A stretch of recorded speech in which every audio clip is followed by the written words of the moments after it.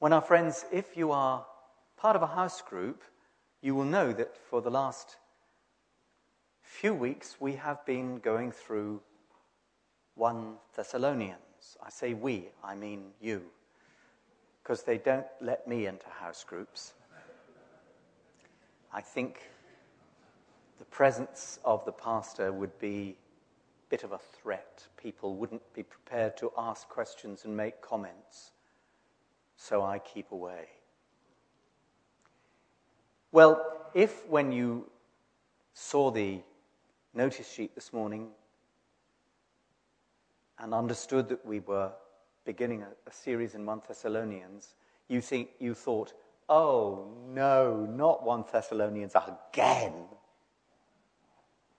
Too much of a good thing is too much of a good thing. Let me put your minds at rest. I'm not going to go through 1 Thessalonians verse by verse. That would probably be a very, very good and profitable exercise, but I'm not going to do that. What I want to try to do is to pick out themes, important themes in the letter. Because not only will it give a background to the house group's study of 1 Thessalonians, but these things are just as relevant today as they were when the letter was written. But of course, everybody's not in a house group, so let me just very briefly give you a little background just to place the letter in the scheme of things and say when, where, and under what circumstances it was written. If you want to read the story, you'll find it in Acts chapter 17. It's a very exciting story. Let's take up the narrative when Paul and Silas are in Philippi. Do you remember the story? It used to thrill me as a child. Paul and Silas had been thrown into prison. Unjustly, they were Roman citizens. They shouldn't have been treated like that, but they were. They were put into the inner prison and fastened to the stocks. Now, if that happened to me, I'd be pretty miserable. But as far as Paul and Silas are concerned, they spent the time singing hymns and psalms, praising God. And in the middle of the night, there was an earthquake. And if you remember the story, all the locks and shackles were shaken out of their housings. The prison doors were open. The jailer thought that his end had come and that all his prisoners had escaped. He was about to kill himself. But Paul assured him, "Do thyself no harm, we are all here." And then there followed that wonderful night, and it was a wonderful night, when Paul was able to share the gospel with the jailer and his family. They all became believers. They had a wonderful time. They had a wonderful meal together. And by the morning, the Philippian church had been born. Of course, there was Lydia and the rest of the women to whom Paul had already been speaking. And they were already believers, but very soon, that little group of Christians sent Paul and Silas on their way, not before Paul had made a fuss. And I'm glad he did make a fuss, because he let it be known that he and Silas were Roman citizens. And when the magistrates heard that they were Roman citizens and they had been treated in this appalling way, they came and obsequiously begged Paul and Silas to leave the city quietly. "Oh, none of that," says Paul. "We want an official apology." And they got one. Well, after saying goodbye to Lydia and the rest of the church, they went on to Thessalonica. And they had a wonderful time there. As was his custom, he went to the synagogue and on 3 successive Sabbaths shared the good news of the Lord Jesus with the Jews there. Now, any synagogue congregation in a Greek city like Thessalonica would have been made up of two sorts of people. There would have been Jews, of course, but there would also have been believing Gentiles, God-fearers. That's the usual technical term, God-fearers. People like Cornelius. You remember the Roman centurion who sent for Peter. Now, these Gentiles had realized that polytheism, the Roman pantheon, that was just a load of old garbage. And they'd got rid of that. And they were drawn to the monotheism of Judaism and to the incredible integrity of the Jewish law. But they weren't Jews. They were God-fearers. They were on the edge of the Jewish community. And it was to them that Paul particularly appealed. After all, he was the apostle to the Gentiles. If you remember, when he had been converted on the Damascus road, he was told that was his specific ministry. I have chosen you. You are my chosen instrument to bear my name before the Gentiles.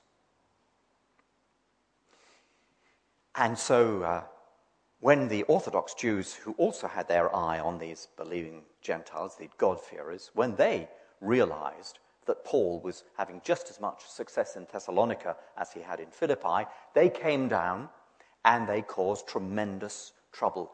They organized a mob to break up the meetings.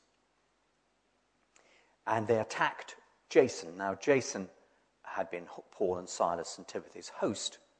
Well, the missionaries were carefully got out of the way. Jason, unfortunately, was dragged in front of the magistrates and told to keep the peace. Paul and Silas and Timothy were sent off down to Berea.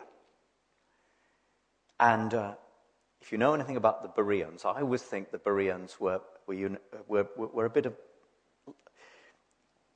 I feel like them as I felt like the swats at school, you know? You know what I mean? The ones who are always get the questions right. Because in the New Testament it says the Bereans were of noble character and they checked everything that Paul said. They were sort of Christians. Just to wake you up. I have my methods. Well, anyway, they went down to Berea. And the same thing happened, of course. The Jews came hot-foot down from Thessalonica and caused trouble. So Paul and Silas and Timothy, in the end, had to go off to Athens. Now, by this time, Paul was a bit concerned about what was going on at Thessalonica. And so he sent Timothy back to Thessalonica to find out how the church was getting on. Silas was sent off to Philippi. And this letter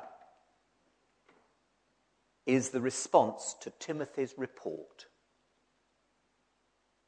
Timothy reported back to Paul about his visit to Thessalonica,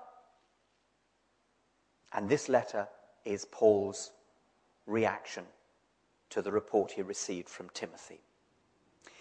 And there are several themes which we will pick up over the next few Sundays.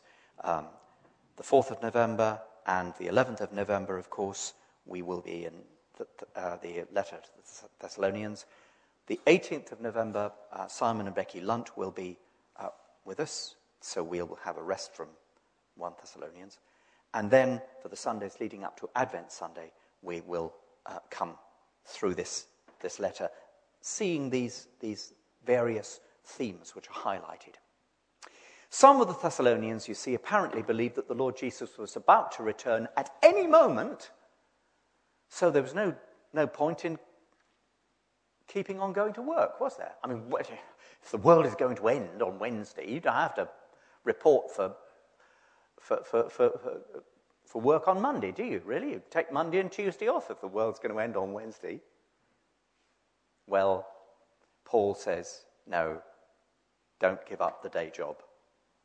Chapter 4, verse 11, and again in chapter 5, verse 14, he urges them not to be idle and depend on others, but to work and provide for themselves. Conversely, there were some who were worried about loved ones who had died because Jesus hadn't yet returned. Now, what about them? Were they lost? Well, Paul addresses that in the second part of chapter 4, and we shall come on to that, almost certainly on Remembrance Sunday.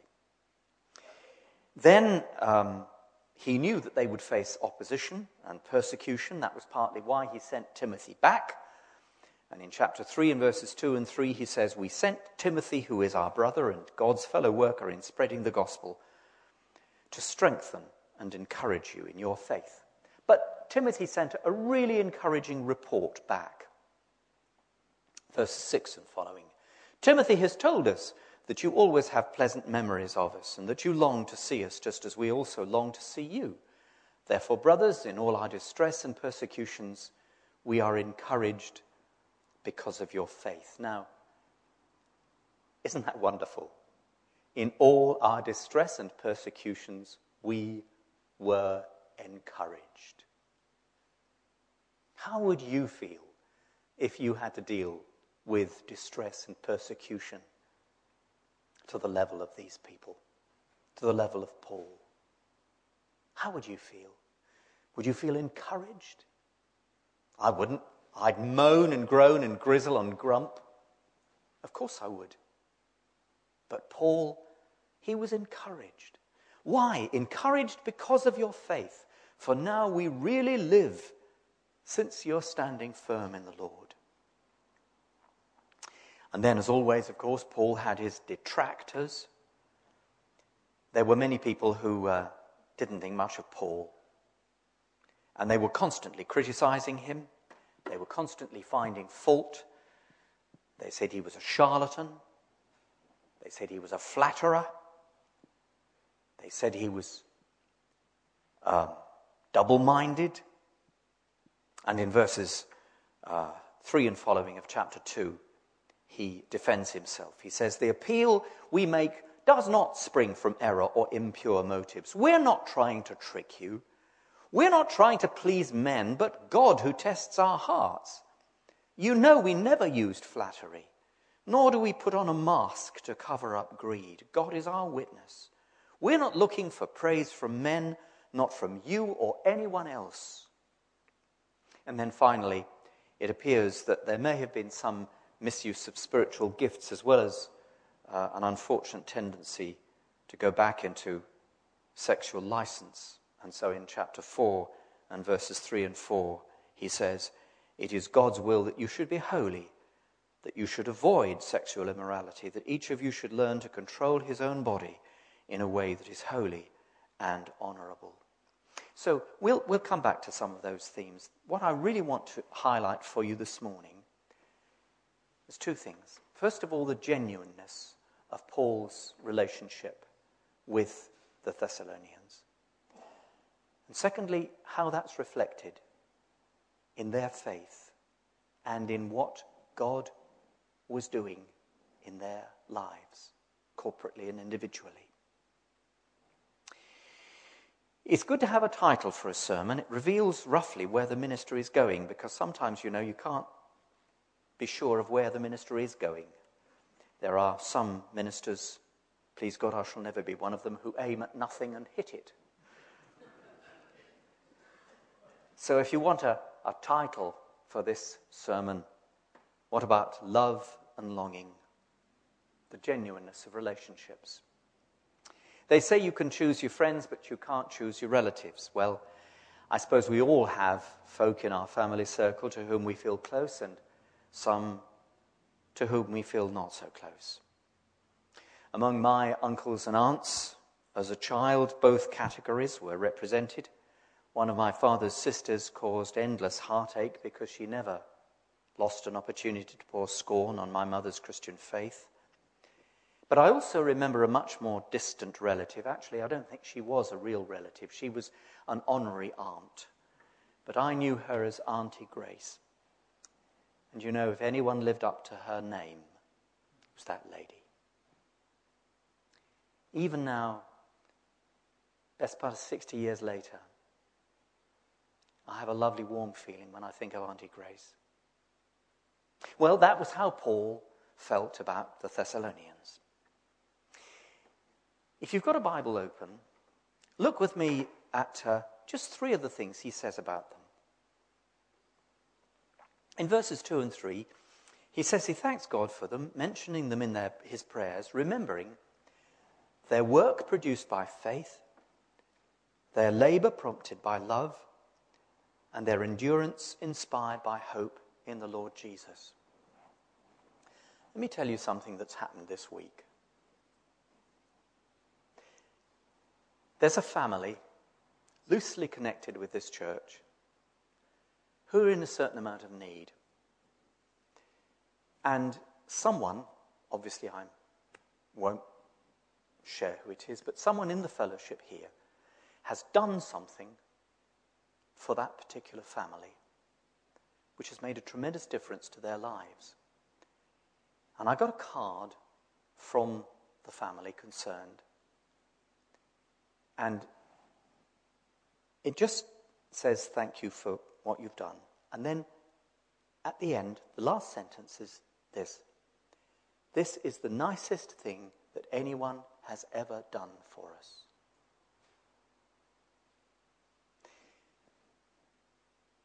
I thank God for you, remembering you in my prayers, because of your work produced by faith, your labor prompted by love. It's what makes the difference. It's what really speaks to people about genuine Christian faith. Wouldn't it be wonderful if people, when they thought about us, remembered our work produced by faith, our labor prompted by love, and our endurance inspired by hope in the Lord Jesus Christ? And then in verses 4 and 5, Paul goes on to tell them how confident he is because their faith doesn't rest on words alone, but on the power of the Holy Spirit producing deep conviction. Now, those of you who were with us on Thursday evening at our prayer meeting last week will know that God spoke very clearly.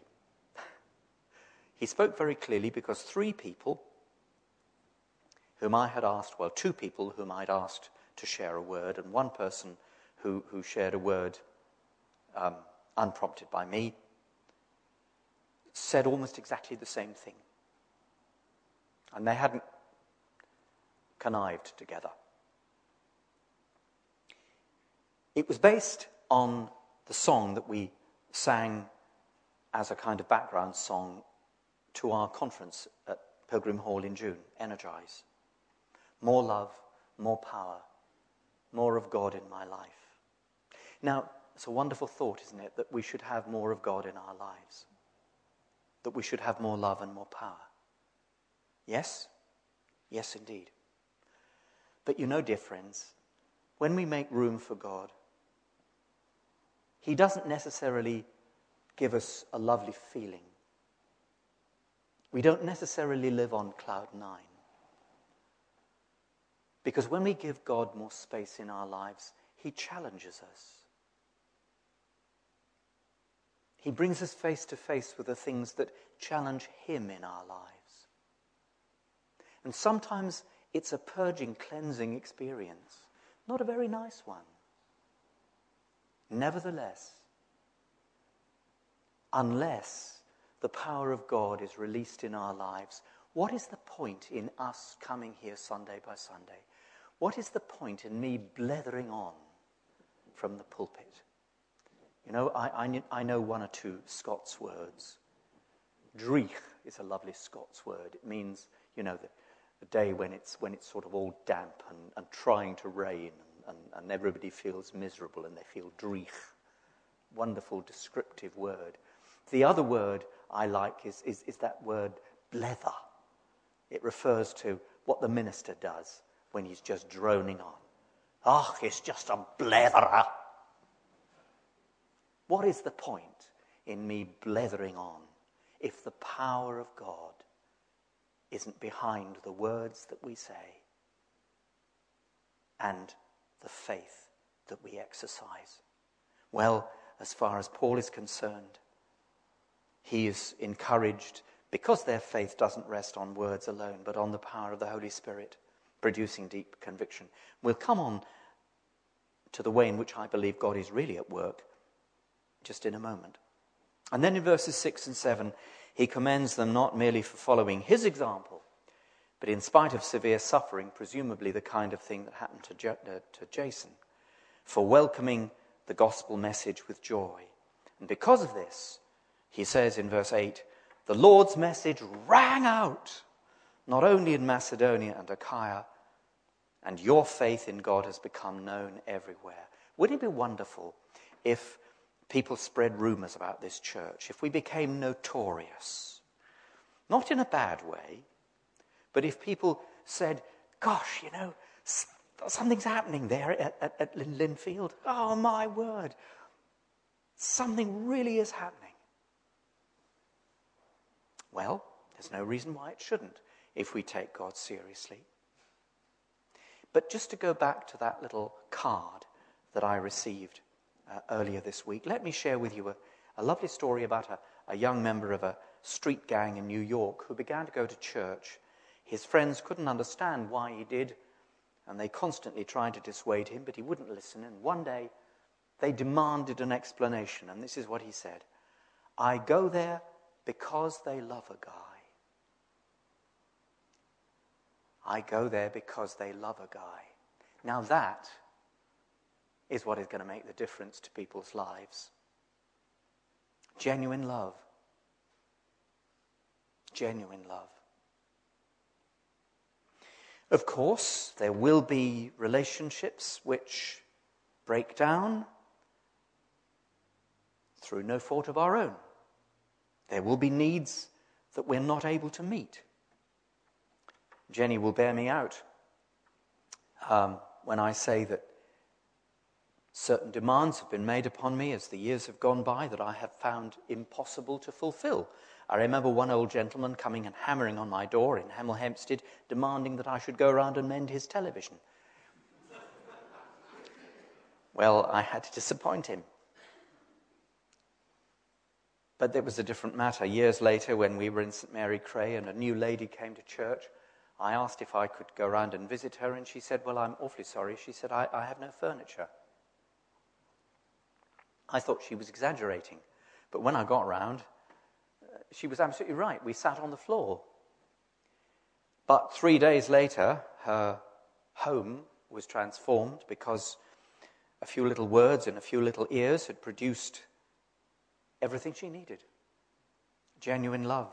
It was all second-hand, but it didn't matter.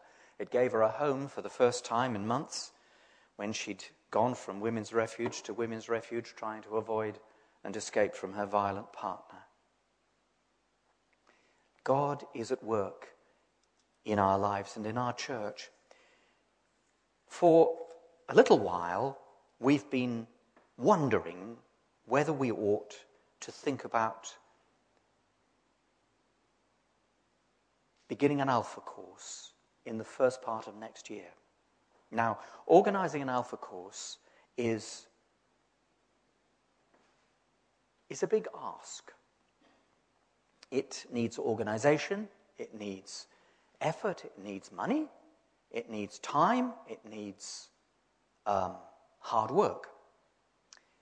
And in particular, it needs people to invite folk to the Alpha course. And very often that is perhaps the hardest bit of all, actually asking someone with the risk that they'll say, oh no, what are you asking me to do that for? Or get all embarrassed and say, oh yes, well, I'm not really interested in that sort of thing. So, we were teetering on the edge. In the outreach group, we wondered whether we could ask one of the house groups to sort of metamorphosize itself into an Alpha group. And the house groups said they weren't having any of that. So, what were we going to do? Well, all of a sudden we realized that we would have no alternative but to organize an Alpha course, because 3 people, 2 of them outside the church, came knocking on our door the week before last, saying, when are you going to organize an Alpha course? 3 people banging on the door. And then I'm not quite sure when it happened, whether it was last week or the week before, Lydia Goodchild received a present. Where it came from, she didn't know. Who sent it, she wasn't sure. Do you know what it was? It was a 15-foot alpha banner. Where it came from, we have no idea at all. Now, I think God is saying something to you and me, don't you? He is at work. If we give him more space, he will have more room to work. Yes, we have to be aware of the fact that if we give him more space, he will make demands. But there is no alternative if we want to be serious with him about being Christian disciples, that he needs that space. And if we give it to him, we will be blessed abundantly. You remember what it says in Ephesians chapter 3 and verse 21?